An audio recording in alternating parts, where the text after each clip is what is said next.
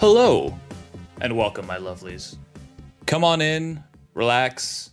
Americans, as we discussed last time, please remove your shoes. This is a safe space where we discuss video games in a shoeless environment. I want to thank you all for listening. This is our third episode. It's probably the most sought after third episode ever since the Return of the King, I do believe. So the good news is the King has returned. The bad news, unfortunately, your podcast is in another castle. Part 3. Still, eh? The trilogy. Still, I think that's what this podcast is really building up to eventually when we do find the castle that does contain the podcast. Thank you all for coming in. You can follow us on all of the social medias at Another Castle CA. Don't want to take up any more of your time with the spiel. We got to get news. We got the news that you need to know in the video game sphere. To bring you that beautiful, healthy news, we have two lovely gentlemen today. The king who has returned, Rodrigo Cockting. Rodrigo, how does it feel to be the returning king? I like it. I didn't know I was the king. I feel like I'm going to take advantage of this title and be demanding and, king-like. I guess I'm like the court jester who has to like introduce the king as he comes in. You're the guy with the trumpet. I mean, I don't know. We're a small court, so you can double up as the musician, trumpet guy, and the jester when I'm bored. Yeah, if there's only three of us, I feel like we're all gonna have to quadruple up on a lot of roles. So what am I? Weird. I'm like the cook, I guess. Well, ironically, Diego Cockting, you are the one who ruined the Fellowship. I am. Oh, that's true. This is a reference to layers and layers and layers. I ruined the Fellowship. Surely all of our along with several other alliances in our Survivor games, but it's fine. I'm sure everyone listening is entirely caught up on our own personal get-togethers when we played Survivor. Yep. So splendid. We're all here. None of us are here to ruin Survivor. The Kings are all returned. Yeah. And the most important thing I have to ask these Kings, the most important question today. What you playing? Diego, I'll start with you. Tell me, Diego, what you playing? All right. So this week I've been playing a little bit of Guilty Gear Strive. I don't know if you guys know what Guilty Gear is, but it's a fighting game. We're about fighting. To. Yeah. Okay. I was going to say it sounded Final Fighty, but I guess it's not a beat 'em up. It is a fighting game. It's a fighting game. I think it's developed by Arc Systems, which are the guys that also developed the Dragon Ball Fighters games. Oh, cool. They kind of like jumped in and did Dragon Ball that one time, but they typically make these games, and one of their most popular series is Guilty Gear. And I've never really played these anime games, but my friends told me to buy it and start playing it, and I've really been enjoying it. It's a very technical game, but as all fighting games, I guess, are. But it's not as technical as it once seemed, and I think it's a lot easier to get into. Maybe they did that intentionally now. So I've been playing a little bit of that, trying to get good at it. Hopefully we'll see. I'll be facing off with some of my friends this weekend, see how I do. Testing the skills. Yeah, we'll see if you are actually doing any well at that. Yeah, it's sometimes I get into this game and like, oh yeah, this is cool, and then I get my ass kicked, and then I'm like, all of a sudden, I'm like, I don't like this game anymore. Yeah, you have to be like Michael Caine and Bruce Wayne in Batman, right? Like when it's like, why do we fall to get back up? Yeah, but exactly. Who's your main? Like, describe, I guess, at least one character. Like Guilty Gears, it sounds like robots. I don't know if my mind is wrong. I think it's robots who've done bad things and they're trying to make up for it. That's why they're so guilty. Just priests versus robots. The showdown we've all been waiting for. I'm going to be 100% honest with you. I don't know what the story is to this game because, as I said, like fighting games to me, I just go in there, I start practicing combos, and that's it, right? So, like, my character is basically like the Ryu of this game. Right, and he's just like a really buff character with like this wide sword, kind of looks like a Cloud sword, but like a lot of this game is based around like different style anime characters, and they're all like as anime as you would imagine them, right? But it's some upskirts, I'm guessing. Oh, for sure, yeah. It's like all the typical like nerd service that you would find. Yeah, you would find in any fighting game. So yeah. It's been fun, but we'll see. As I said, I'm gonna try it out this weekend, see how it goes. I'll let you guys report know. Next episode how it went. Yeah, maybe I'll record my ass beatings for you guys to watch. Oh, splendid. We'll put it up on the YouTube channel. It'll just be a series of Diego getting his ass kicked in this game. And everybody just chirping me. Yeah, that sounds like a great use of that channel. Rodrigo, it brings me to you. I don't know if you're getting your ass kicked in video games, but tell me what you're playing. I finished Fire Emblem, like I mentioned last week. It's done. Splendid. Cross it off the list. I enjoyed it. Throw it in the garbage. It's done. I had this thing throughout when I was playing this game that, you know, you're a teacher and you have these students, and then there's a time jump. So like in the second part of the game, they are all adults, but in the beginning, you're kind of planting the seeds for romance with some of these characters. And again, they're students. So when I started this game, I was like, I don't know that I'm vibing with this, with what I know. I know what they're doing, right? It's like, I don't want to take part in this. So I was trying to not marry anyone, but then the story engrossed me so much that by the end, I did marry this one. I mean, again, time jump. They were an adult when I married them. And that's fine. We're not here to judge. Yeah, I mean, just Nintendo. I'm just playing. You're still game. Marrying students, just so you know. It's former weird. students, I guess, colleagues. Okay, now. well, former students. This particular student was like she was a mercenary. They kind of, I guess, worked under like my dad in the game, which was Gerald, and her name's Leonie, and she was like a big fan of her, and she was like pledging that she was always going to protect me because she had this loyalty to my dad. So I was like, I feel like it would be sweet if, you know, like my dad that is dead in this game looks down and sees that like his kid has married like this girl that he treated like a child too. And it's like they're now all family. So I decided to marry Leonie and then finish the game.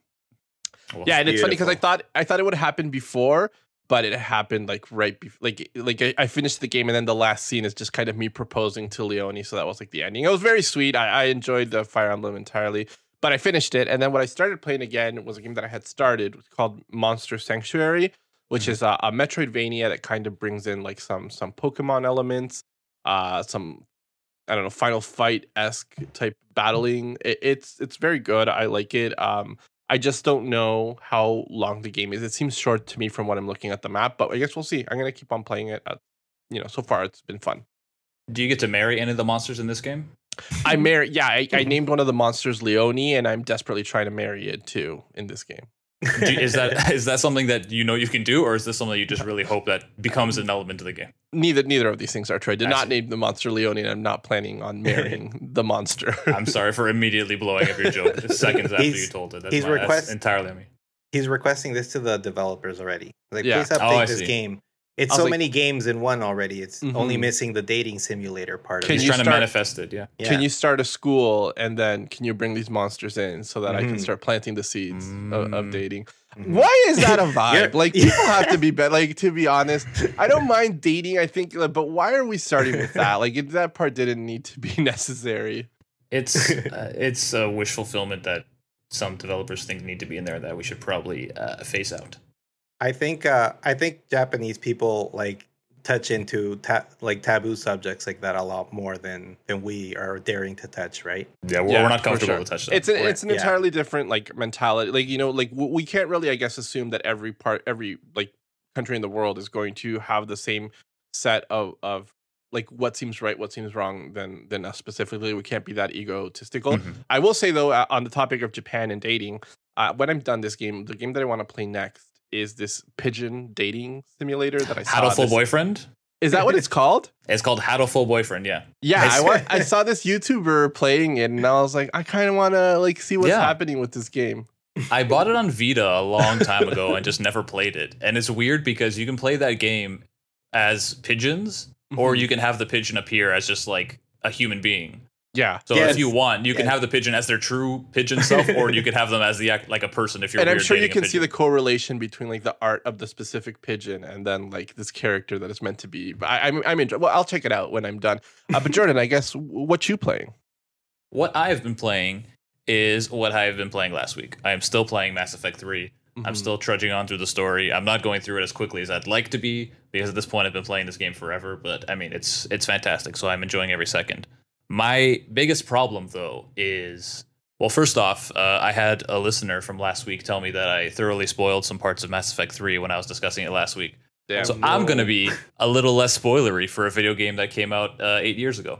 So, yeah, I think it's fair. Darth it's like Vader is Luke's father. Yeah, it's like here's the thing. I don't think we should go out of our way to spoil games for people, but it's like some expectation of like this game came out like 10 years ago. Maybe. It's fine, but it's kind of, it feels like it's a new game again since they released the Legendary Edition. So maybe we have to put a moratorium on the on the spoilers for now. Yeah. But spoiler free as I can be, in the game, originally when it was released, the ending, people weren't very happy with it, so they released some DLC to kind of fix that up. They put this whole setting where I remember that. Yeah, there was this whole thing. So basically, they put this whole new part in the DLC where you have this apartment and you hang out with like your squad mates, and it's kind of like the best way to end the game is by playing that mission last and then finishing the game, because it's kind of like like very fan servicey. Like some characters who you think should be they hook up in there, and it's very very good. But I haven't played this game in so long that I forgot what mission triggers this. So instead of me playing it right at the end, I played it like right in the middle. So everyone is like very nervous that their planets are being taken over by these reapers that are taking over people. And then all of a sudden I invite everyone to my apartment. We have like a pizza party. We get drunk. And then I have to go save one of my friend's planets because there's more reapers there. It was a terrible way to do it. And I wouldn't recommend it. So anyone who hasn't played Mass Effect 3 yet, don't go to the Admiral's apartment until the very, very end when you're ready to end the game, because that's the perfect way to end it. Can I ask you something? Are you enjoying this game because it's Mass Effect or because they've remade? As in, would you have enjoyed yourself as much if you were just replaying the game that you already owned? Or is there something about like this Legendary Edition that you're just like, yes, this is the right way to play Mass Effect? So the Legendary Edition, there weren't a ton of things. Like this made it a little bit prettier for 2 and 3. Most of the work that they did was in 1. Because in the first game, a lot of the systems were different. Like you didn't just snap to cover. You had to like crouch down and then go up to cover, and then you were kind of in there. The way the shooting worked was like awful. So they basically redid 1. So this is the definitive way to play 1. If you already have 2 and 3, you can kind of play 2 and 3. The problem is that they redid all these systems in 1, and 1's still not very good. So I would just suggest skipping over. Go to 2. They do a Dark Horse comic right at the beginning where you can make all the choices that you would have made in 1. And then just work your way from there. If you really like it, then you can go back to 1. But I would still just recommend 2. I actually only played 1. I still haven't played 2 or 3. So what you're saying is you're in for a hell of a time, Diego. Oh yeah, it seems like that. Yeah. Well, listener Raf, who was spoiled, I'm letting him borrow my copy. And if you want, Diego, you can borrow it after. Well, I have down into 2 and 3. My PlayStation doesn't have a disc reader. I got that version. Oh, so, yeah. Yeah. Can't do that. No, you cannot. You can borrow it and just look at it if you'd like. But I do have like Steam, and those games go on sale all the time. So I'll just wait until it's like half price and buy it. Just wait. Pay $5 for the trilogy and you'll be good to go. Yeah. Anyway, so that's what we've been playing. Before we get into the news that you need to know, while Diego's waiting for these games to go on sale, we're going to wait and get a little word from our sponsors.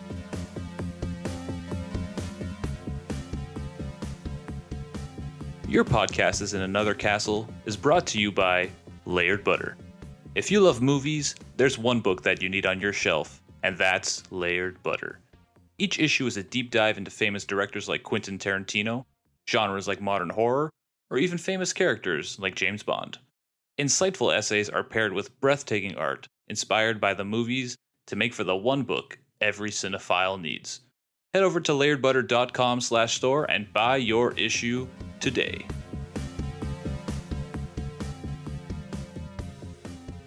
And we are back. I hope that you purchased all of those items. Send us receipts, and we'll tell you good job. We don't have anything else. The discount codes are already in the ads. So we're here to bring you the news. It's a news-filled day. There's no time for any malarkey, even though we've already spent a lot of time on the malarkey. So to start the malarkey today is Sword and Shield. I don't know if you guys are familiar with this game, Pokemon. No. So essentially, no. Okay, well, we'll talk about it after off the podcast. Okay. So essentially, Pokemon Sword and Shield had some leakers that leaked some information back in 2019. Yeah. And the Pokemon Company essentially filed a lawsuit against these two individuals. They had leaked images from the game, which were from an unreleased strategy guide that had not come out yet. These two people worked they were essentially working with the company and working on this guide, and they released these pictures. So they have been sentenced, and they both have to pay $150,000 US each for damages and attorney fees to the Pokemon Company. That's probably a lot more money than they thought that they would have to pay when they originally leaked these things. I think these boys were just looking to have a good time and share some Pikachus, and now it's going to be quite a little dip in their pocketbook. So I want to start with you, Diego. Diego, does the Pokemon Company need these men's money? Can they not just let us have fun? No, like they can't let us have fun, and also like they don't need these guys like their money. And also, like $150,000 seems like a lot of money. You know, I mean, how like for two individuals. I also don't understand the part how, from what I read, is these guys worked for a company that makes strategy guides, right? That's how they had access to these photos and everything. So how is it that the Pokemon Company can sue individuals specifically and not the company in general? You know, it's odd to me. I don't know how that happens, but you know, I guess is this something from the US, I think? Like the lawsuit that's happening? Do you guys know? I think so, but I'm not sure. Yeah. So yeah, it seems like $150,000 like pretty steep for these guys to pay, right? And like and you know, even so though, I guess I mean, if they're able to pay this, and I want to know like the name of this company, because I would like to apply to get a job with these guys. Because if they're making that much bank and they're going to be able to pay that money, I would be like incredibly surprised. Also, like it's not surprising it's not surprising at all that a company that's so closely related to Nintendo is actually suing. Yeah. Right. So I think people should just be more careful around anything Nintendo at this point, because like Nintendo will sue you for like anything that you do. Yeah. Well, Diego, before you overreact, I wanted to also point out that it was noted that the Pokemon Company's legal representation said it caused irreparable injury to the brand. Like the Pokemon, the Pokemon brand will never recover because we've seen some of these new Pokemons. Okay. So Rodrigo, I would like you to comment on this irreparable injury. Will we ever see Pokemon games ever again? Listen, I don't want to take the side of the corporation here because here we go. Shit. But I'm just saying, like, from a corporation point of view, like, I guess here's the thing. If you're going to leak something, like, you should go in knowing that they will make an example out of you, because the $150,000 isn't because they're $150,000 short, right? They just want to make sure that, like, anybody that ever thinks that they're going to do this again knows that it's going to be a huge amount, and so that it's a deterrent from future leaks, right? I think to me what stood out is also, like, these guys were either doing a strategy guide or like a translation of a strategy guide, I think, or something like this, right?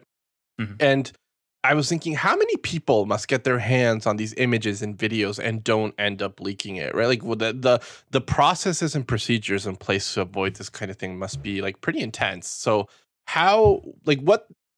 I have a lot of questions. Like, how did they find out that it was these two people? Like, what mistakes did they make along the way? Like, you know, maybe just say the things, don't show the images. I think it's also because it's like, if you go online and try to find any like Reddit thread of like leaks of a Nintendo Direct or of an upcoming game, the first thing that people will do is not believe you, right? And then maybe your instinct is like, oh, let me prove it by showing these pictures. But, you know, just hold on to it. If people don't believe you, they don't believe you. And then when you get proven right, people will return to that thread and they'll give you your props and whatever. But I mean, I don't know. I think they made some mistakes in terms of whether or not the Pokemon Company is actually suffering any type of irreparable damage here. They are not. I think the bigger irreparable damage may have been from like the fact that they didn't put out all the Pokemon in the single game, which is what fans were rabid about. I don't know that they cared that like the Dynamax or whatever leaked early, you know, was just out there. I think, like I said, it's more about like making an example out of these two people than anything else. Yeah, I think you nailed it. It's more of a deterrent than a feeling like these people have damaged the Pokemon Company. If anything, I think leaks sometimes make people more excited for the games because they get a little sneak peek of what's actually going on. Yeah. And it's a little conspiratory, but I feel like a lot of these leaks sometimes do come from these companies directly looking to do this. I definitely don't think the Pokemon Company would be looking to leak stuff directly based on how the tight-knit ship that they run. Yeah. They're very much not in the industry of giving out their stuff before they definitely feel like it's absolutely ready. So anyway, so basically what we're saying is we hope they start leaking some stuff for the new Pokemon Legends Arceus game. Just be better at leaking. Don't let it get back to you. Like, I don't know what they did. They must have made a mistake somewhere, right? But they it's actually like, posted it. They posted it themselves on a Discord channel. So that was really dumb on their behalf. You know, now they're getting charged a buttload of money. It's like $150,000. It's crazy.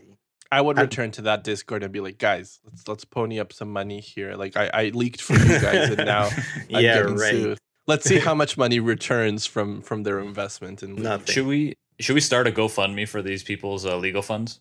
Oh my god. Everybody needs GoFundMes for everything now. Exactly. It's just people who need all these surgeries, and then a bunch of nerds saying like, these people got sued by the Pokemon Nintendo is company. suing us. Although I do think that you might be able to raise some money. Like there is in the video game community this idea that Nintendo is too controlling with what they allow people to do. So you might be able to get some coin by positioning yourself as like the small little David against Goliath. The victim. Yeah, that's true. I wouldn't recommend anyone start a GoFundMe for these guys. Yeah, save your money, spend it on people who need it, and then well, that's fine. We'll talk about the U.S. health system a little later on in spoilers. Next topic on the docket is we have a military shooter launch event that turned into a bit of a racist shit show. So an event organized to celebrate the release of Sniper Ghost Warrior Contracts 2 had some journalists and influencers take place in a mock training program that was based around killing enemies and bad guys, which were in quotation marks, these.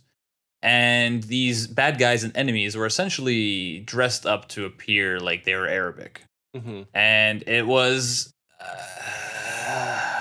it's just a whole level of why. Just on every single platform, why. Especially like these people who are made to look like bad guys were just white guys dressed up. And I don't even know how to go from there, because this event, I don't even know what to, because this event is dumb on the foundational level of having white men dressed as Arabs and then having people fake shoot at them, but also the incredible waste of money on this event in general. It kind of harkens back to, I remember back in the day hearing video game journalists who would go, there was an event for 50 Cent when he had the video game Blood in the Sand, I think it was called. And he invited a bunch of journalists to this private island that he had, and he was riding around on jet skis and ATVs. And then I guess very briefly they were playing the game so that they would hopefully just distract people from the actual game and talk about the experience. So it seems like it's more of one of these where people talk more about the experience than the game, but it's just done so very poorly. I don't even want to talk about that anymore. Rodrigo, how do you think this event should have gone, if not at all? Yeah, I mean, I'll approach it from the journalism side. Like last week, I think there's a clear conflict of interest of journalists just getting out there and getting shipped into doing these fun events in quotation marks, because this one obviously ended up not being great. Like I know the article in Kotaku that was describing this, the journalist that wrote about it mentioned that they didn't go because that's kind of their standard, that they don't go to like PR created events because it compromises the idea of then when you're talking about it, right? So like from the get-go, it's kind of, I guess, like a shitty idea. I think it's very curious that the company that was responsible for the game, they said that they had reached out to the training organizers and said that they wanted it to look like the bad guys in the game, which then the people said that to keep the authenticity of the training, they weren't going to do that, and they still carried forward with it. So I think in the game, what they say is that the outfits of the enemies are designed specifically to not be referencing any particular group, which is kind of their way of saying that the racism was not theirs but somebody else's. But it's like, you know, if you're the company, you still have to own the event. It's like if I'm the communications person for a company and I go there and it's like, wait, they're just going to shoot Arabic people? Like, how is that not a red flag for anybody there to say like, we got to cancel this event, like go set up some TVs and video games. We're ordering pizza. We're going to find some like indie band to just do some other type of shit, right? Like, it's like you have to own that part of it is what I think. Yeah, it's just, there's no level where any of this really makes any sense. I feel like it's not even really doing anything to promote the game. Although, to be fair, now we're talking about it. Yeah. So who knows? Maybe that was the point. Diego, this event, I don't, would you attend? How would you feel about going to this event here? Like, I mean, I probably would have attended without knowing what was going to happen, right? But yeah, I guess nobody knew they were going to shoot white guys dressed like Arabs. What that context was there, maybe people would have been so eager to go. For sure. I mean, I'm not a fan of military shooting games. Right? I don't mind like FPS games like Halo and stuff like that, but these intense military shooting ones, I don't find anything particularly appealing about them. So I like just going back to your question before. I don't know if I actually would have gone to this, but I mean, what seems to be the issue here is that it's just I don't know. It's maybe a lack of diversity still in these like software developers. Like they maybe don't have people that should be there telling them like, hey, you probably shouldn't be doing this, right? This is probably gonna end up badly, right? That's my first thought, right? And then like second of all, it's almost as if these people are still relying on like these like old like Western media tropes where they use Middle Eastern people to portray villains, right? Which has not been a thing in movies for like a long time. And it just seems that there's certain parts like of the world that like there's people that just haven't gotten the memo that this isn't like okay anymore. It's actually very racist, right? You know? And it's just and it was funny what like from what I read in the article, like the developer CI Games, they had somebody saying that like the game is he quoted say it's purely fictional narrative based in a purely fictional setting, right? But somehow they still fell on all these like tropes, right? Yeah. And I don't know, it just seems like it seems like a lot of people are always about like, you know, apologizing instead of actually thinking about things before doing them, right? You know, how many times have we seen people having to go out their social media and apologize about things that they could have easily been avoided, right? Also, this game is what is it? Like I think it's called Snipers Ghost Warrior Contracts 2. Like them, yeah, I think the biggest crime is probably the name of this game. Them getting press about this is probably more press than they were gonna get for this game in the first place, right? Yeah. So I don't know. I mean, we're talking about it as you just said, which is crazy. So like I don't know. I think we've talked about this game enough, to be honest. It's more credit than I guess they deserve for that. I thought it was part of the other Sniper series. I feel like there's so many series of games that are called Sniper. Yeah, I couldn't even remember. That's a different developer, though, I think. Yeah, so I thought this was part of that series, which was kind of baffling because I know those games are very well received, but I guess it's just another game that threw Sniper in there. I wonder if I went and as like a browner person, they would give me like a keffiyeh, like a headscarf. Like yeah, would they intentionally? Why? I wonder if they would try to they'd go too far in the other direction where it's like he for sure cannot be one of these people. Like this is anyone else. Like I would go in, they'd be like, "You perfect. Nobody's gonna be mad about shooting you." Like we walk in together, they give you like a marine jacket, and they give me like a keffiyeh, like a headscarf, and I'd be like, what's happening? Yeah, that's an issue. It kind of reminds me like back in the early PS3 days when it would be all these early-ish Call of Duties and even games like Uncharted. Like in the first Uncharted game, you land on a desert island and you're just shooting everyone who's not white essentially. And it's sad that they went for this game and they decided not to fall into this trap like you were saying, Diego, and then just did the exact same thing for this press event. So anyway, so that's all the press we're going to be giving for them, unless they do another event next week that we'll have to talk about, but we'll see. Yeah. Talking about some games that we do recommend, although me primarily, because I'm the Mass Effect boy in this group. So BioWare, the creators of Mass Effect, have revealed the fate of the planned Mass Effect movie. So before the trilogy was even completed, they were looking to mount a film adaptation of the series. I don't know how they were going to do that before the trilogy even finished. Maybe they were going to do some George R.R. Martin stuff where they just work on the movie through the games and hope that the games finish before they catch up to them. Who knows? Essentially what was going on here was they were looking to make a movie, and it is Mark Walters, who was the project director for the Mass Effect Legendary Edition, which everyone should be playing. He was quoted as saying that they always felt like they were fighting the IP and they weren't quite sure what story they were going to just tell in 90 to 100 minutes. Because even these games, the first game is already, each game I'd say is between 30 and 40 hours, depending on how much of the game you're trying to take out of it. And these aren't games where it's not really story heavy. Like this game is so story heavy that the second game, they made a comic that you could make choices from the first game that then carry over into the second game. So I'm not sure how they would even do that. They did mention that they felt it would probably be better suited for TV and the small screen, which is, I think, something that we all kind of think about, that we all kind of share. So I guess, Diego, in terms of video game adaptations, In general, they do seem best suited for TV rather than the movie screen, although they're probably best suited to stay as video games. So I don't know how you would feel if you feel like maybe video games we should see what we can do with them for TV shows rather than movies, or if you think maybe we can condense these shorter stories into films. No, yeah, I think the right choice there is definitely going the TV route, right? I think TV's gotten to a point where Netflix is, for example, just wanting to produce anything and everything right now. So I think they would jump on board on doing that. While like studios that develop movies are probably not willing to take that much of a risk, especially when it's video games, right?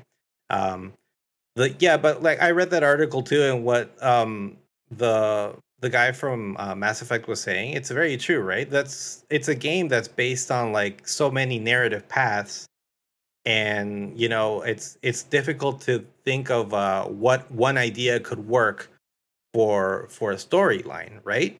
And like what you said, like 90 and 120-minute movies, like that's not going to be enough, right? So I think if it was taken and made into a TV format, it would work well. The other thing I think would work well for Mass Effect is not necessarily having Shepard as the main character, right? Mm-hmm. Because it could be a situation where like they maybe focus more on the storyline of about what happens before or after the Mass Effect games themselves. Maybe they could try adapting something like that. Mm-hmm. But yeah, I think TV would be the best like scenario for them developing this game. And I actually hope they do kind of do this one. I hope so too. I agree with what you're saying, where it does kind of remind me of Star Wars, how we have this whole set up galaxy and this whole universe, and we just kind of focus on the Skywalkers for 9 movies. Mm-hmm. It does feel like there's so many other stories and so many other avenues they can go down. Yeah, and it would be really cool to see this adapted and brought to us essentially on the TV screens. But I guess we'll see. Rodrigo, for you, I don't know how you feel specifically about video game adaptations. If you feel like maybe you'd be better suited for the small screen, maybe better suited if we don't do it at all. No, I think Mass Effect is kind of part of this new gen of games where more care is placed into the story that I think if I have any optimism left for like video game properties on movies and TV, it is because like even in the video game world, we're kind of placing more importance into the narrative. And I'm hoping that's going to translate well into like, The Last of Us or Uncharted and like these other projects that are still coming up. I will say though, I am a big fan of like space TV shows. I don't know that the audience out there really is. I find, like Firefly, careful now, met an untimely demise. Like Battlestar Galactica was kind of relegated to the Sci-Fi Channel, The Expanse, which is based on this current series that is written by James S.A. Corey. Also kind of like on these very specific niche cable channels. And so that kind of saddens me that I would hope that it would be something that if they're going to get started, they would be able to, it's like my dream would be an Amazon / HBO kind of situation for them, right? And that's just my question. Like, I don't know if there is that appetite out there in the real world for like space drama. Yeah, I mean, I guess for certain, I think we all love Star Wars, but I feel like it's kind of lightning in a bottle with these things. You can't keep trying to go back to that well and make new things. For you, though, because you were talking about Fire Emblem and how there's so many different characters and so many different storylines. I don't know how you would feel like if they were to adapt a property like that has so many different ways to play. What do you agree with Diego that the best way to do it would just be to pick a side character and kind of tell their story or a side story and go with that? Yeah, I think so. It's like it's kind of like a friend to everyone is a friend to no one, right? Like just pick one subgroup, and then you can throughout the season you can start filtering in like cool cameos or cool moments from some of the other ones, and people will be like, "Hey, that's this person," or blah blah blah, or that's this moment. I do think specifically with Mass Effect, like the idea of how they developed the technology that took them from us to them, like that allowed them to traveling. I think that's kind of a cool starting point, and maybe it also frees you from being too tied too closely to the video games, which sometimes can bring some negativity when you start to depart from what the expectations are. No, for sure. I would definitely agree with that. For me, looking into Mass Effect, so it's not really a spoiler because it kind of happens before the game. There's an event called the First Contact War, where essentially what happens is in Mass Effect, there's these things called mass relays where you drive a spaceship by it and it essentially transports you immediately across the galaxy. Exactly. It's like a little slingshot. And they find the first one right after Pluto, I believe. And eventually they're able to make their way there. They get slingshotted, and then they're immediately greeted by this race called the Turians, who are a very like militaristic group. And immediately they just all start trying to kill each other because there's this weird group of aliens that the humans see. There's this weird group of aliens that showed up through the mass relay. So it's called the First Contact War, and then eventually it kind of settles down, and then you meet all the rest of the races. I feel like that would probably be a good starting point, especially because Commander Shepard isn't even alive for that. Like, I think this happens maybe 100 years before we see him, or maybe 30 years before. I'm a fake fan. I don't really know time frames. Anyway, I think that would be a good starting point. Just start everyone going into space. Diego, for you and Guilty Gear, if you had to pitch me the Guilty Gear television show, how would we go about doing that? How would we make this happen? Oh, I think I'd be the wrong person for that because, as I said, like first of all, like I don't have any faith in fighting game like stories, like movies. Did you like the way that the recent Mortal Kombat movie did it, where it was just like a big tournament that everyone had to do? No, but they didn't do it. I really didn't like it, to be honest. Like, I mean, there was parts, that scene at the beginning where it's just like Sub-Zero and Scorpion. They were like talking, like just talking to each other, and it was set in like feudal Japan. I feel like if the whole movie was set in that time, it would have been much better, right? But then they did this whole jump forward and to modern times, and the movie is like campy, right? But it's like bad campy. It's like a kind of campy that like not even back in the 90s you would be okay with, right?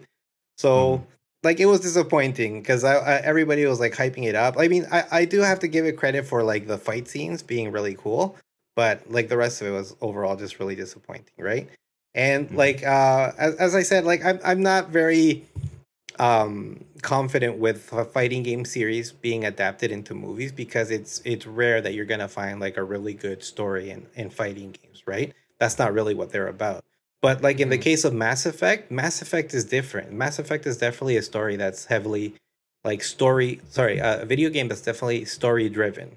Right? Yeah. So, and I enjoyed playing that game. I remember that the appealing part to me was like the combat and like the mechanics about the game was cool. It was fun. But truly the most appealing part was the fact that you could have conversations with like everybody in your ship, right? And because of those conversations, you started to learn more about each character and like develop relationships, which is like the best part of Mass Effect to me. So them adapting this into a TV show like would be a great idea for me because they need a lot of time to actually flesh out these characters a bit more, right? And I think like I think if you try to go with Shepard as the main character, it's just the story might not land, right? I mean, the story might not land anyways, but I just get the feeling that like if you go with Shepard, people are going to be looking at whoever plays Shepard and they're going to be like, that's not Shepard. Shepard wouldn't act like that. Shepard wouldn't be that person. And they would criticize the show for what they feel like Shepard should be, as opposed to what the general idea of the universe of Mass Effect like should be, right? So I feel like I hope that they do end up making this show. I would definitely watch it. Also, I read something about Henry Cavill tweeting something out about Mass Effect. Yeah. That man wants to be in every video game adaptation. I think he deserves it too, man. He's an actual like nerd. Like he does. No, that man's building PCs. He's doing the Lord's work. This man, for sure. I love that guy. He's a great guy. If they make Mass Effect, put him in there. Just don't make him Shepard. You know. Yeah, I think they took a picture of him sitting in a chair, reading a script, and the script was just like a Wikipedia page of Mass Effect characters, and everyone's like, "What?" So he's doing something with Mass Effect, right? Because otherwise, why is he just reading a printed off Wikipedia page like a psychopath? I mean, he could just be reading a printout of Wikipedia of Mass Effect characters. He's just cool like that. He's such a big nerd, but he doesn't have time to play the game, so he just really wants to read up on them. I respect it. I can really respect that. To something that I don't know if I can respect, Pro Evolution Soccer has a new strategy for beating FIFA, which essentially is what they're doing is they are buying up the licenses for a lot of the teams and preventing them from being in FIFA. So Konami, who is making this game, they now hold the rights to depict Atalanta, pardon me, to all the Atalanta fans listening. in Serie A, which is Italy's top soccer league. So this is the 5th team from that league that's now no longer going to be able to be played in FIFA. The biggest team essentially that's not included in FIFA is Juventus, which is where Cristiano Ronaldo plays. And he's a former cover star of FIFA. And the fact that FIFA is now essentially not going to be able to show these teams at all. So what they've been doing in the games is Juventus, so they can't show their crest, they can't show their real jerseys, they can't show their real stadium. So they had to make up a team name. It was called, I think it was Pimenti Calico, which is just like black and white in Italian. Yeah, it's Piemonte Calcio. There, thank you. Thank you for keeping me honest there, Diego. Yep. So essentially what they do is they now have to make up these teams, and soon they're just going to lose the rights to the leagues altogether. I remember for a while they didn't have the rights to the Brazilian league, so they just didn't have anybody in the game from there. The Portuguese national team, for some reason, is just like the Portuguese flag instead of the actual crest. So it's a bold strategy considering the lead that FIFA has on Pro Evolution Soccer right now. It was a little closer at the beginning of the PS3 generation, I'd say, but now FIFA is kind of running away with it. It's not a bad strategy to maybe get these fans of these teams, because if I really want to play as Juventus, I can't play FIFA because it's just straight up not there. So I don't know if this is a good strategy, if you think it'll work, Diego. I know you're a fellow FIFA fan. Is this going to make you go over to Pro Evolution Soccer so that you can make sure you play the real Juventus? I don't know. Like, to be honest, I was going to say no. Probably not. But I actually at some point was a fan of the Konami soccer games. Back in the day when I played it was called Winning 11. But then at some point I made the jump to FIFA, right? So I'm not going to say no, I'm never going to make a jump to PES, but I don't think this whole licensing thing is going to make me do it, right? I think it's just the licensing part is just getting crazier in these games, and the only people losing here are the fans. Because now I have to play an incomplete FIFA game or I have to play an incomplete PES game, right? So it's just, I mean, it might not seem like a nuisance to anybody else, but the reason I do play like FIFA is because I do like to play with like the stars and the teams, right? Is because they're direct references to things that I know, right? And it's just, the game's going to become ugly, right? When you have to start matches that are like, oh, today's match is between Real Madrid and Piemonte Calcio. That throws you off already, right? Mm-hmm. And at least before, they still had the licenses to use, like, I guess, the players' names and appearances. Mm-hmm. But if they start losing that too, then what are we going to end up with? It's going to be Carlos hilarious. Roberto. Yeah, or like Neymar Jr. in one game and then Maynard Sr. in another, right? And it's going to be a hideous like scenario in either one. I mean, I was interested in trying out the PES game because I heard that they're actually moving their engine to, I think it's the Unreal Engine, to see how that works. So I would give it a try because of that. But as I'm saying, it's just like, both of these games are just gonna be very unappealing to play in the end. If I'm gonna have to play with like one real, like completely real team with real stars, and then another completely made up team with like, I guess like made up faces, is gonna be just strange to play. But I guess we'll see. Who knows? Yeah, I remember there was a FIFA. It's probably like 10 years at this point because these games have come out every year and I can't keep track of any of them, where they lost the rights to every Dutch player. So Robben was like 88 overall, but he was just some random guy with a fake face, and everyone was very confused why this is very good fake player in this game. So Rodrigo, I guess for you, I would like to imagine a world where Marvel license out their characters, but only some people get to use the real ones. Mm-hmm. So I'd like to imagine that somewhere there's an Avengers, but it has like Arachnid Garçon, because another studio has the rights to Spider-Man. So would you still go to these movies watching Arachnid Garçon if it was not the real thing? I mean, if we're going to talk about an Avengers game that seems like it wasn't able to secure the faces of the actual characters, we can just talk about the actual Avengers game, because that kind of is what it looks like. Here's the thing. I appreciate you bringing it to my playing field, but I will say specifically to the FIFA and PES comparison, if you guys are saying that it's important to be able to see these faces and see these players, so there is no other strategy viable for PES if they want to try to compete, right? Like, they have to try to get these leagues and these teams, and it's shitty, but it's like, that's the standard, right? Like, if FIFA owns all the licenses and PS is forced to, like, back in the heyday, to have fake teams and fake names, then they're never going to be able to be the winning 11 in this competition, right? Hey now. But I will say, I don't think it's enough. Like, if you buy licenses, but your game is still weaker than FIFA in terms of playing it, like how it compares and how it feels when you grab a controller and you're trying to replicate what you're able to see like on TV, then if you're not able to do that part, then there's no amount of licenses that will make you the winner of this competition. So, I mean, I think to your original question if it's a good strategy, I think it's the only strategy that they can do, but it's not going to be enough. If they can't match it with like some mechanics in this new engine, then it's not going to be enough. Yeah, they have a system called eFootball now, which I guess is them trying to compete with FIFA Ultimate Team, which... The loot boxes? Yeah, well, we're going to go back to loot boxes. That's how we're going to make the money. Maybe what they should do is make Ultimate Team, but with no loot boxes. It's just everybody, like, you get Pele. You get Maradona. Everyone just gets all the best players and then just have everyone fight it out. I feel like it wouldn't be very financially viable, but I feel like maybe it'd be a way to get people into this game. I think I would play it because of that. That actually does seem like a good idea. If there's a way in game for you to earn these players as opposed to having to buy loot boxes, I'd be down for that. Like if both of these games are going to end up being ugly because one of them can't use the license for the other thing, then it's the thing. There's not going to be one specific thing holding you to FIFA, right? And just to mention what Rodrigo was saying, like before, I think like overall FIFA is a more popular of the soccer game, but PES is actually I think it's known to be a pretty good soccer like engine. I think a lot of people that play it, they do appreciate it for what it is. I personally don't play it that much because, as I said, I played FIFA because of all the licensing stuff, because originally they had everything, right? Yeah. But like it's not a bad game, and as I said, they're trying to move their game overall to the Unreal Engine just to see how that starts working. So I'm curious about that.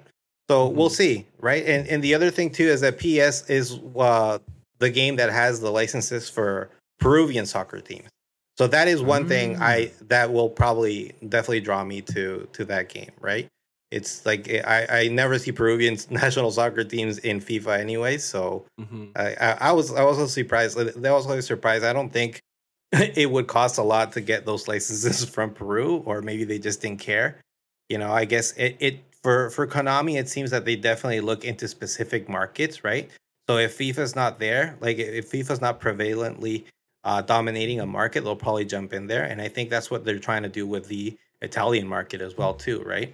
So we'll see how it goes for them. I mean, hopefully it works. Who knows?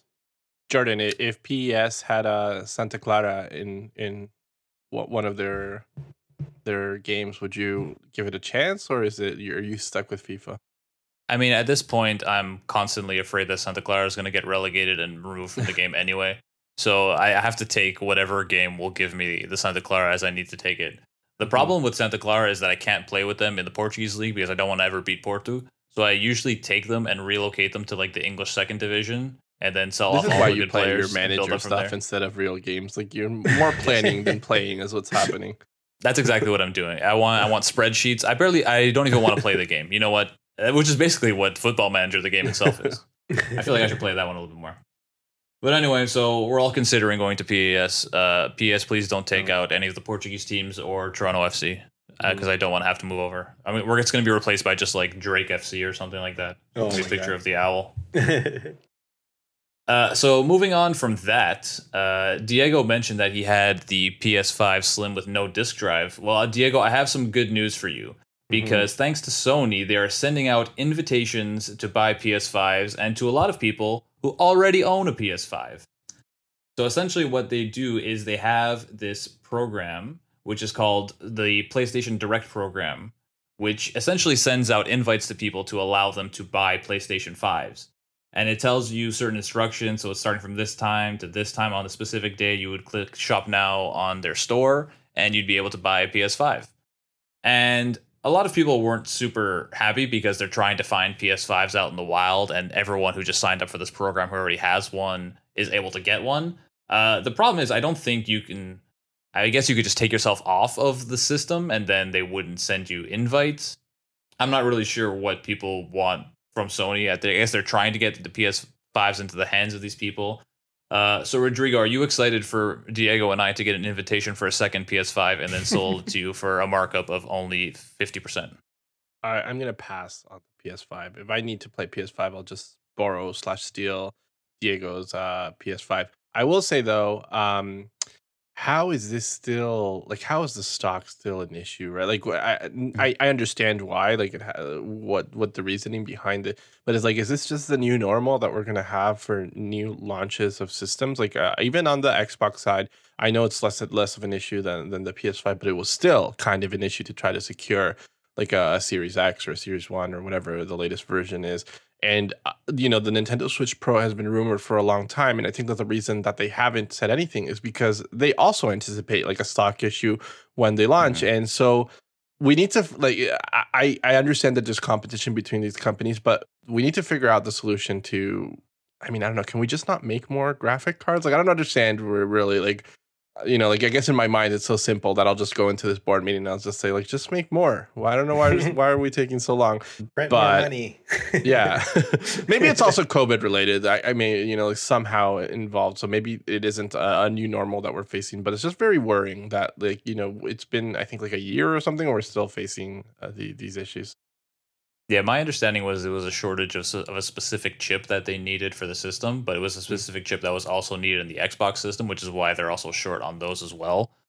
I hope that they start getting these out as soon as possible, start making more of these chips as Rodrigo has demanded, because it feels like they keep talking about all these new games coming out and all these new things you can do, but people don't even have these systems in their hands. Yeah. So it's understandably frustrating. If I didn't have a friend who pre-ordered 17 of them, I still wouldn't have one myself. And I would be threatening to sue Sony for not giving me a PlayStation 5. So I can definitely understand these people who don't have them.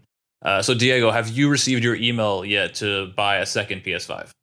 I actually haven't. I don't know. I have to check. Maybe it's in like the the what's it called? The spam folder? Exactly. The spam folder just knew you had one. It automatically removed you. Spam like, don't bother this man. He already has a PS5. I don't know why Sony's is doing this. To be honest, does it benefit like any people in any way? I don't think it does. The only people it's benefiting is resellers. I think, right? Because then they're able to get their hands on a second PS5 and then mark it up and sell it on like Kijiji or something, right? So I don't know why they're doing this, because I like the other thing too is that it seems like the console's selling well, right? The problem that they're having right now isn't demand as much as it is supply. So it just seems like a strange strategy to me. I think maybe it's just like part of their system launch thing that they usually do this, right? In general, to get more systems out even before they can produce them. But I don't know. If I read this news and I didn't have a PS5, I would just be more frustrated with the fact that I know that this eventually seems like I'm going to have to go to a reseller again to get the PlayStation 5 and pay way more than it's actually priced out to be. Yeah, I think the logic for now is it doesn't matter who's buying them as long as somebody's buying them, because it doesn't seem like Sony has taken really any real action to try and stop the reselling or try to make sure that people who don't have it actually get it. So I guess for now, as long as somebody's buying these, then that's all they can do. Because if they can't make any more, they're not going to mark it up themselves any further, I guess. So I guess the logic is just someone buys it, we get the money from it. Can I say though that I know someone that has purchased at least 6 PS5 and like I don't know that he's like fully resold in the most evil way that you can imagine, like super marked up. I think he does this thing where it's like people buy almost like raffle things, so it's like slightly more than he paid for, so he makes like a slight profit. But then the people that are buying it for less, like say like $25 or $50. So if you can get like 6, I think the average person should be able to get one. I mean, you know what I mean? Like follow right accounts. And I do feel bad for like parents that maybe their kids are like, oh, can I get a PS5? Like a parent in this day and age, they're never going to find one. It's like you have to put it back on the youth to be like, go find one and I'll pay for it. Yeah. I figured by now people would be able to get them, but yeah, apparently not. Something that you can get your hands on if you do have a PS5 is the game Returnal. And Sony made sure that from now on, all the games made by the developer Housemarque will be exclusive to Sony because they have purchased the developer entirely. Ironically, I saw this story on my Twitter feed. It was one after the other. There was one tweet from IGN from Herman Holst, who's the head of PlayStation Studios, saying that they're not in a war to acquire video game studios with Xbox. And then the very next tweet was Sony has acquired Returnal developer Housemarque. This is one of those things where it was kind of like the developer of Spider-Man Insomniac, where everyone just kind of already assumed that Sony already owned them because so many of their games were already just Sony exclusive anyway. And essentially, it's just Sony making this partnership official. I think it's a good move for Sony because people who played this game, who understood the system, which is not me because it's another one of those hard games that I'll have to wait, that goes deeply discounted for me to even bother trying it. Mm-hmm. But everyone who plays this game seems to have loved it. I think the problem with this game is we can't even really determine if it sold very well since there's so few PS5s out there. Like maybe it would have been more of a system seller if there were systems to sell. So I mean, it's great that they've acquired them. They also kind of messed up and talked about Blue Point Games, which they put out a tweet from Sony Japan, which accidentally put the Blue Point Studios icon instead of the Housemarque icon. So I guess we'll just have to wait until next week before we announce that. So, I guess we'll start with Diego. Diego, how do you feel about this deal to buy Housemarque? Do you think it's not quite as big a deal as maybe an Insomniac or like a Naughty Dog, but it does bring them a good studio with these games? Yeah, I think so. And I think Sony's strategy right now is definitely to get more and more exclusives. I think anybody's strategy in the video game industry is just to get more and more exclusives, right? That's why we see a lot of studios being purchased. I just hope that this works well for the Housemarque developers, right? Because sometimes what happens is like they just buy these companies and they end up mismanaging it. And what happens is like a few years later, it eventually they close this division down because like, let's say maybe Sony's bottom line wasn't where they wanted it to be on the yearly report. And it kind of makes you think like sometimes maybe these smaller companies would be better off just growing on their own. But if Sony is gonna like treat this company well and like let them develop games, then it's probably a good thing, right? Because they're gonna throw more money at these guys, which is always good, right? It's like it's not like Microsoft when they bought Bethesda. That was never really gonna be a big issue because Bethesda obviously they're so big and they're so well established that it's hard to imagine them being closed down, right? As a division for like Microsoft though. But yeah, I mean, I've heard good things about this game, Returnal. I heard it's a roguelike game. I had never really played roguelike games before until I played Hades. But I really enjoyed that game, Hades. I think I would give other roguelike games a try. And this one in particular looks really interesting because it's just like kind of like set in space, I guess, right? Which I'm also a fan of. And I hope this goes well for Sony and for Housemarque. No, for sure. It reminds me of a time back when Sony seemed to have all the exclusives that everyone was looking for, and then Xbox kind of went on a buying spree. It definitely looks reactionary, but I don't think it's as reactionary as it seems because this is already a studio they've been doing so much business with over all these years. So it just seemed like a natural fit for them to go and work with them. So for Rodrigo, to you, I want to know, how do you feel about studios kind of buying up these studios and making these games exclusive? I don't know if you feel like if it hurts the video game market in general, if you think it would be beneficial to the developers and then I guess better for gamers altogether. Yeah, I think it's the companies like are very tied to the, I guess, attractiveness of their console. And so how do you make a console more attractive by presenting games that you can only play if you purchase that one, right? And so I think Sony is very tied to that concept. I think Xbox is actually trying to get away from that a little bit. I know that obviously they purchased like Bethesda and so on, but they like their view for the future seems to be a lot more tied to their Xbox Live Pass or whatever it's called. And I could see them having exclusive deals with companies, but then offering that throughout consoles as long as you were a subscriber to their Netflix-like program, right? So I think they're approaching it in two different ways. The Sony way right now is a lot more like the classic idea that most people have about exclusives and so on. I think it's kind of like our PES versus FIFA conversation, right? Like, that's just the way that the console war is set up. Like, you have to get exclusives if you want people to buy your console over the other ones. I would be lying if I said that I buy every generation of Nintendo consoles because I have an expectation that that's the only place where I will be able to play like the next gen Mario game, the next gen Mario Kart, the next gen Legend of Zelda, and that ends up being true. And then it's kind of like a self-fulfilling prophecy, right? Or like an endless cycle where it's like I buy these consoles because I want the exclusive games, and then they make sure these games are exclusive because they want me to buy the console. And so it's just like this has been the same since I started buying games and consoles. So I mean, I don't know. It's the way that the situation is set up. I wouldn't fall. I think the most surprising thing is like the Sony guy saying that their intention isn't to outbuy Xbox, because why wouldn't it be, right? Like, why is that not your strategy if it isn't?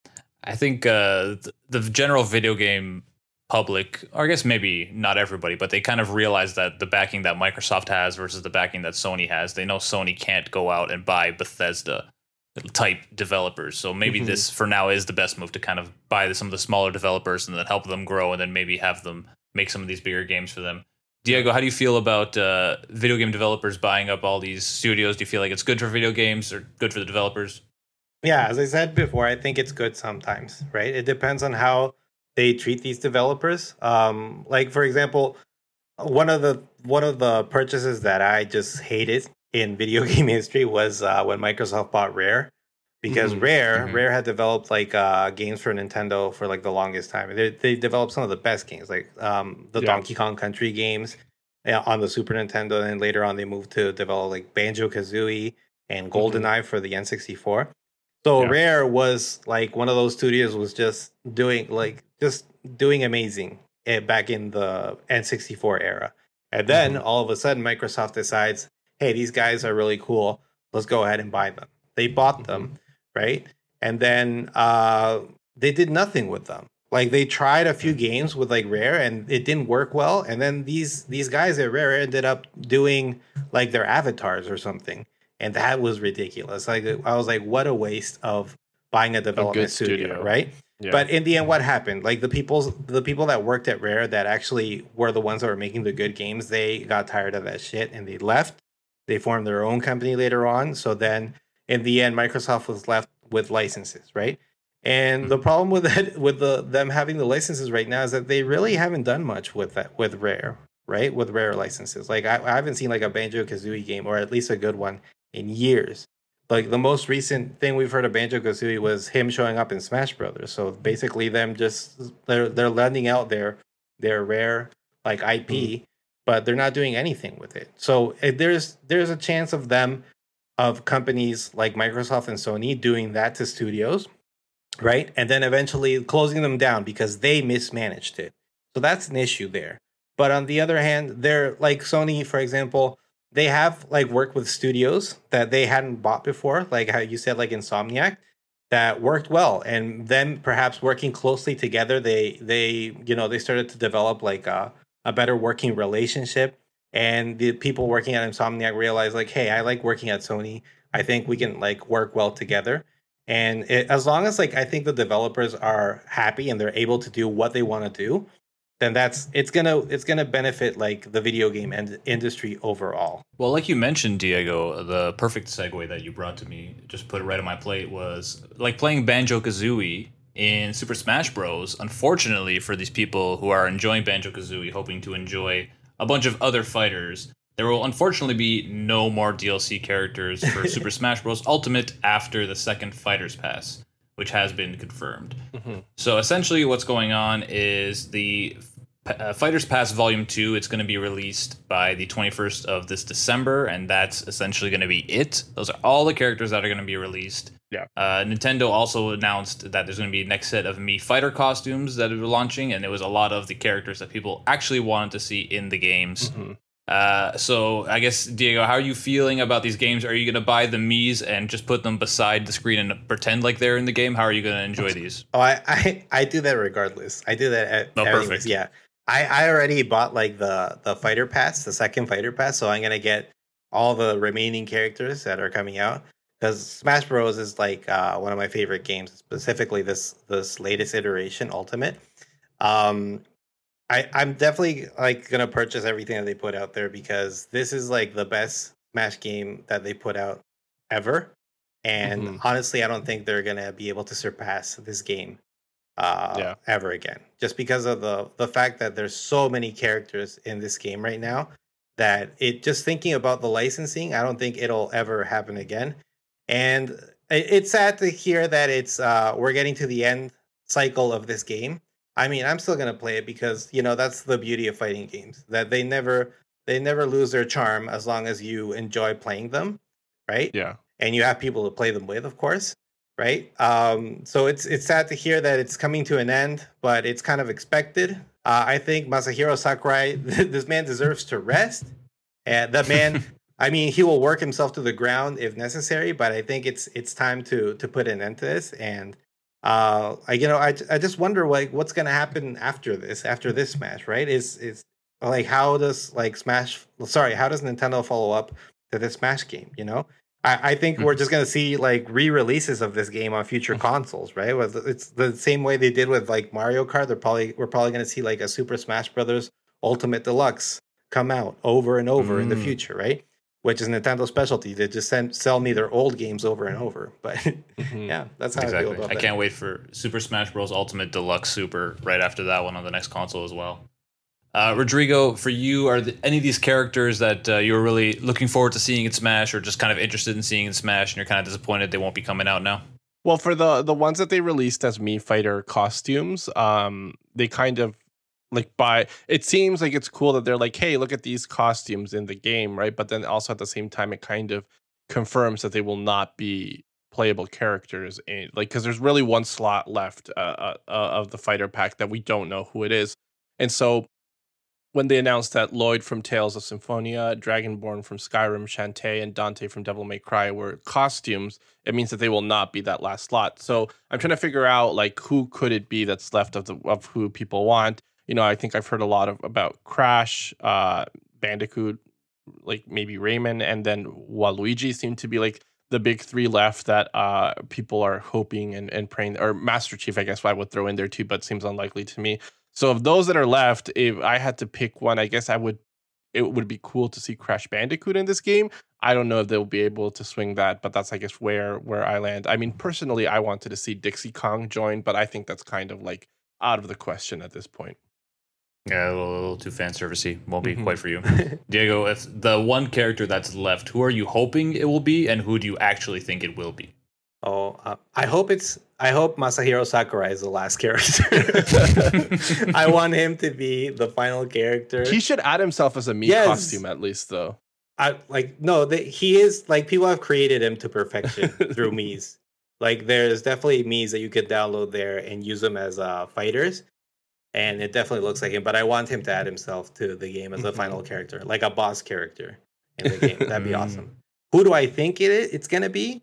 I'm starting to think it might actually be Waluigi, because I think out of all the characters that he mentioned, that how like people are asking for these characters to be in the game, I think he's the one that always tops the list, right? Because they always think, how come even Wario's in the game, but Waluigi isn't, right? So I think that might be the final game. I think he's gonna want to close it out with like a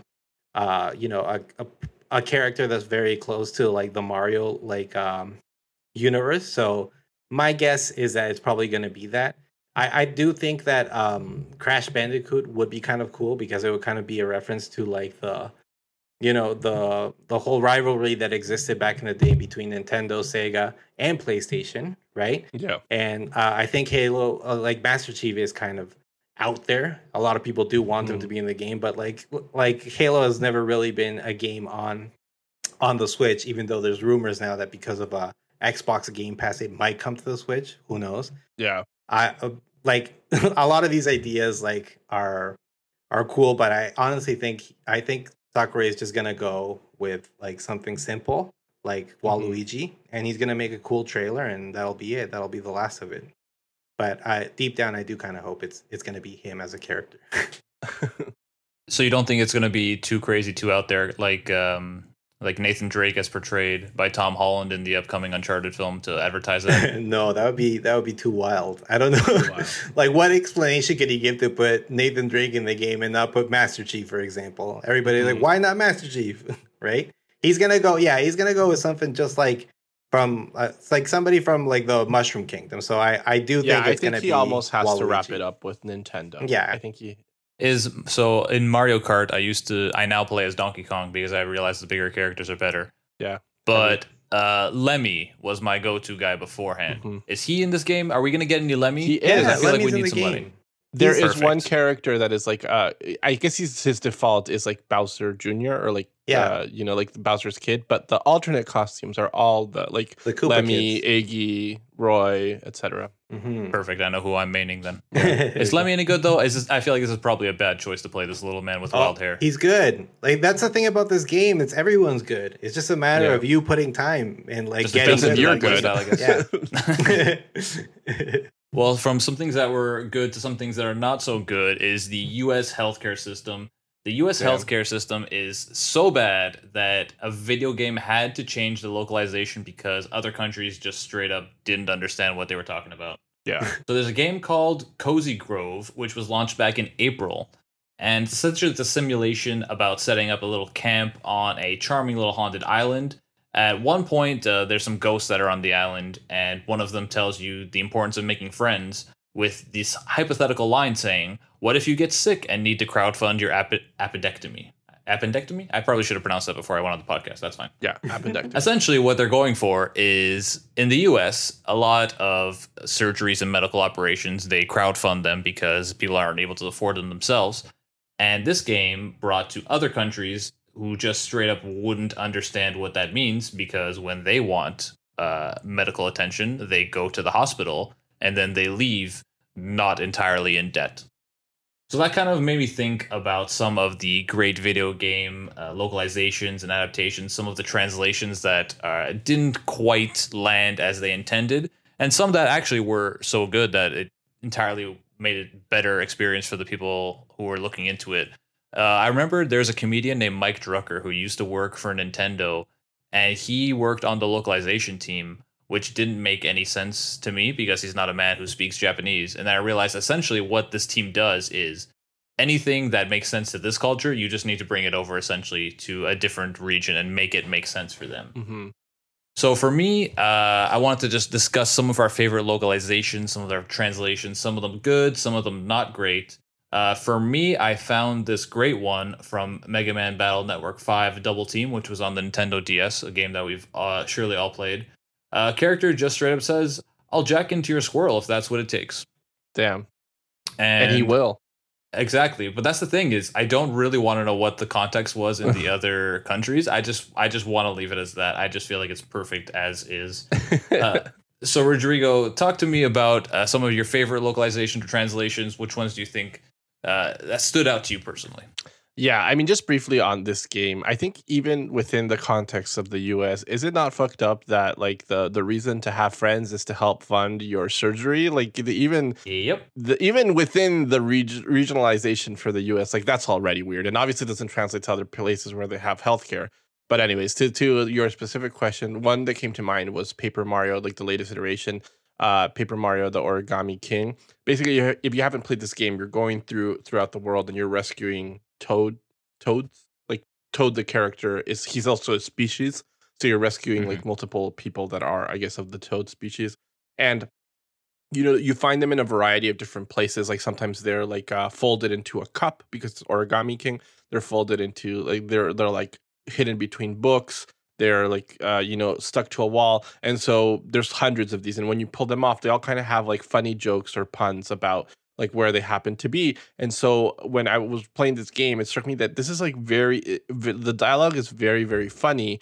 But it's like puns based in English, right? So it made me think like that is a crazy amount of effort that they put into this game, because I'm sure that it's originally written like in Japanese, and then they come over and they have like teams that work to localize it and make sure that it makes sense. And they just did like such a great job.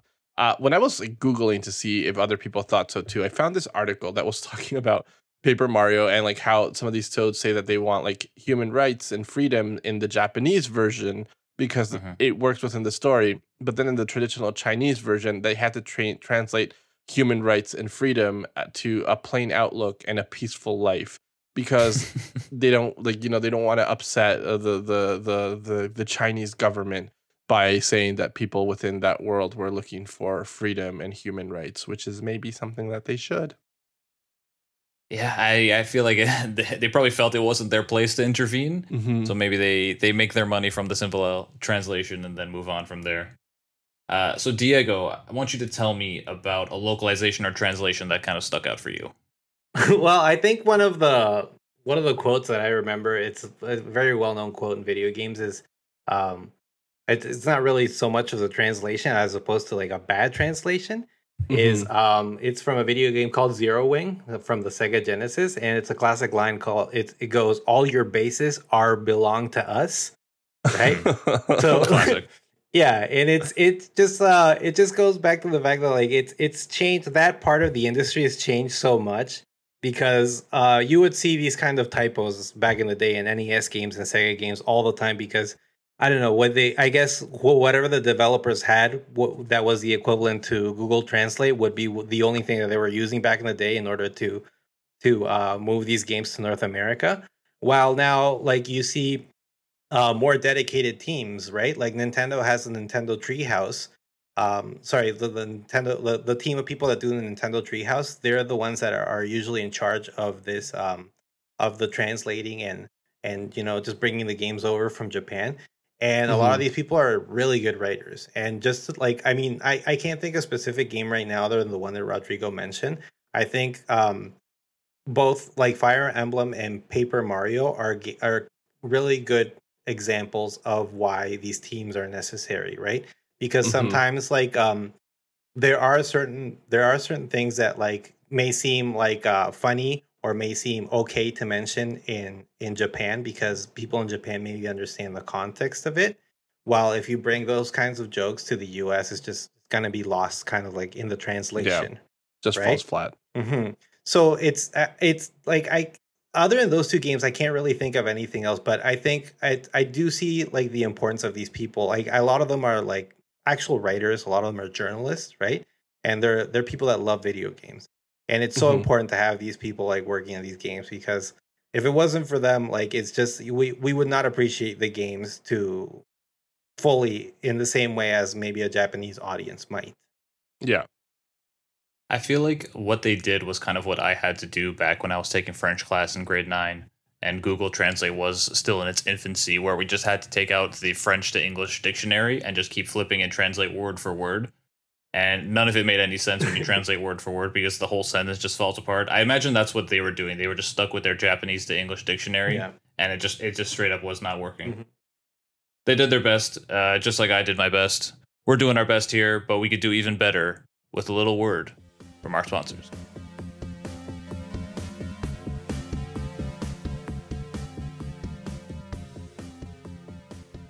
Your podcast is in another castle is possible thanks to the support of our good friends at Ola Translation. The Hispanic Ontario Language Agency, or OLA, is a translation agency based in Ontario, founded by 4 Hispanic Canadians who want nothing else but to help people around the world to communicate in their favorite language, Spanish. Head over to olatranslation.org and use code CASTLE for an exclusive discount only available to our listener. Say goodbye to Google Translate and say hola to Ola Translation.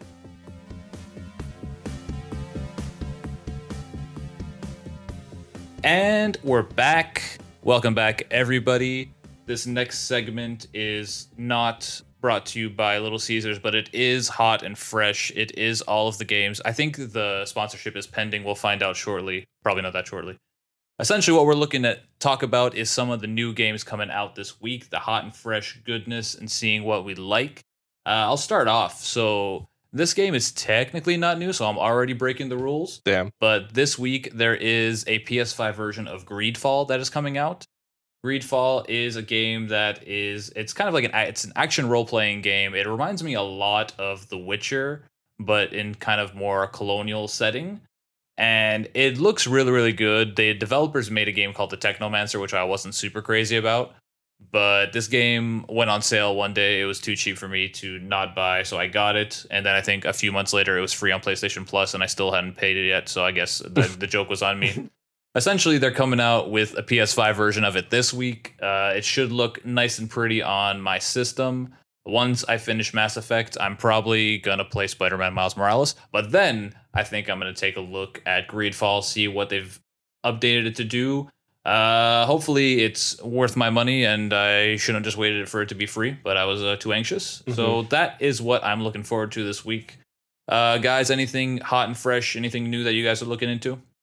The only thing that I can add really that stood out to me is there's a Space Jam game coming out, like the movie's coming out not in the near future, and they released a game, and I think like my immediate instinct would be that they should have done like an NBA Jam type situation, but instead they went for a beat 'em up. But beat 'em ups can be fun, so I'm interested to see what it will be like. I don't have particularly high expectations, but I'm curious enough that I will check it out. I hope that they put both LeBron James and Michael Jordan as characters in this beat 'em up game. Although I would imagine it's probably just going to be the characters for the second and game. Shaq, I think so. Shaq. There will be a reference. Yeah. Oh, Shaq. There'll be a reference to Shaq Fu, which was also a beat 'em up game. These basketball players, they'd rather be in beat 'em up games than basketball games. For sure. They just want to punch animated characters. Exactly. Well, they play enough basketball in their real life. I'm sure they'd rather just beat up some dudes instead. For sure. So that was all of the hot and fresh. It's going to be a little more expensive than the hot and fresh $5 medium pizza at Little Caesars. But we'll save that for when they're actually paying us. Are we getting money for them? Well, the partnership is pending, I do believe. I haven't asked them anything yet. We haven't reached out to any of them, but we are hoping eventually that they'll reach out to us. Exactly. Not to keep talking about Little Caesars, but I remember one time I was at a birthday party and the medium pizzas are just like $5 for a medium pizza. Yeah. So the guy's mother just bought everybody a medium pizza, and that was just everyone's food. And I was like, this is a lot of food, but you probably saved a lot of money just doing this. Yeah. So that's probably what I'm going to do when I grow up and have big parties. Everyone gets their own medium pizza. Nice. Invite us, please. Exactly. Well, it's going to be expensive. $5 each.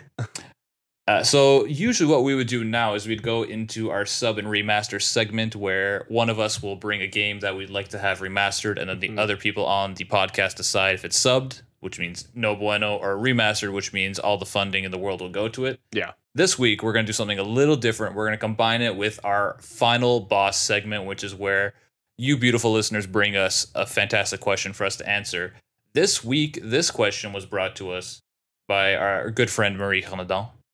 And this question ties into our sub and remaster segment because her question is, which Zelda game would you remaster and why?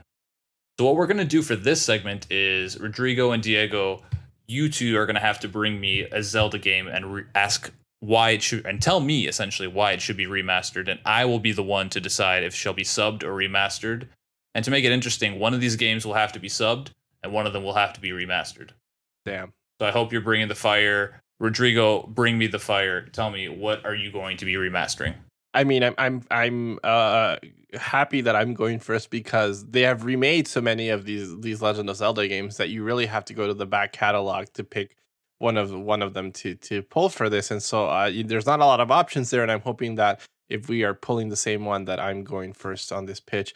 I think they should remaster the Legend of Zelda Oracle of Seasons, Oracle of Ages dual games. They came out for the Game Boy Color, and they're, I guess, kind of slightly different than your regular ones in that they are two separate games that kind of tie in together. I think if you played one and then started the other one, you had some advantage to that. But it consists, like in one of them, you have the Rod of Seasons, which changes the seasons throughout the game. And then in the other one, you have the Harp of Ages, which lets Link travel through time. And so the main reason why I think this is a game worth kind of maybe remastering is because these seasons and this time traveling, it shows up in the land that you're traveling, right? And so like if you imagine Breath of the Wild and how vast that world is and how like kind of you get to know it as you play it more, and like if you can imagine that with these games, if you could imagine like Hyrule in the winter and in the fall and in the summer and so on, or seeing like the passing of time of like what some of these old temples looked like when they were in their their heyday. So I think that would be really cool to see. I think if they would be able to do these two games and bring them to the modern Breath of the Wild engine. I'm definitely down with that, Diego. I'm going to need you to bring the pitch. You're going to have to take down Rodrigo's pitch. There's only enough money for one of them. Diego, what are you looking for my money to remaster? Okay, so here goes. This one wins right off the bat. I want them to remaster Ocarina of Time.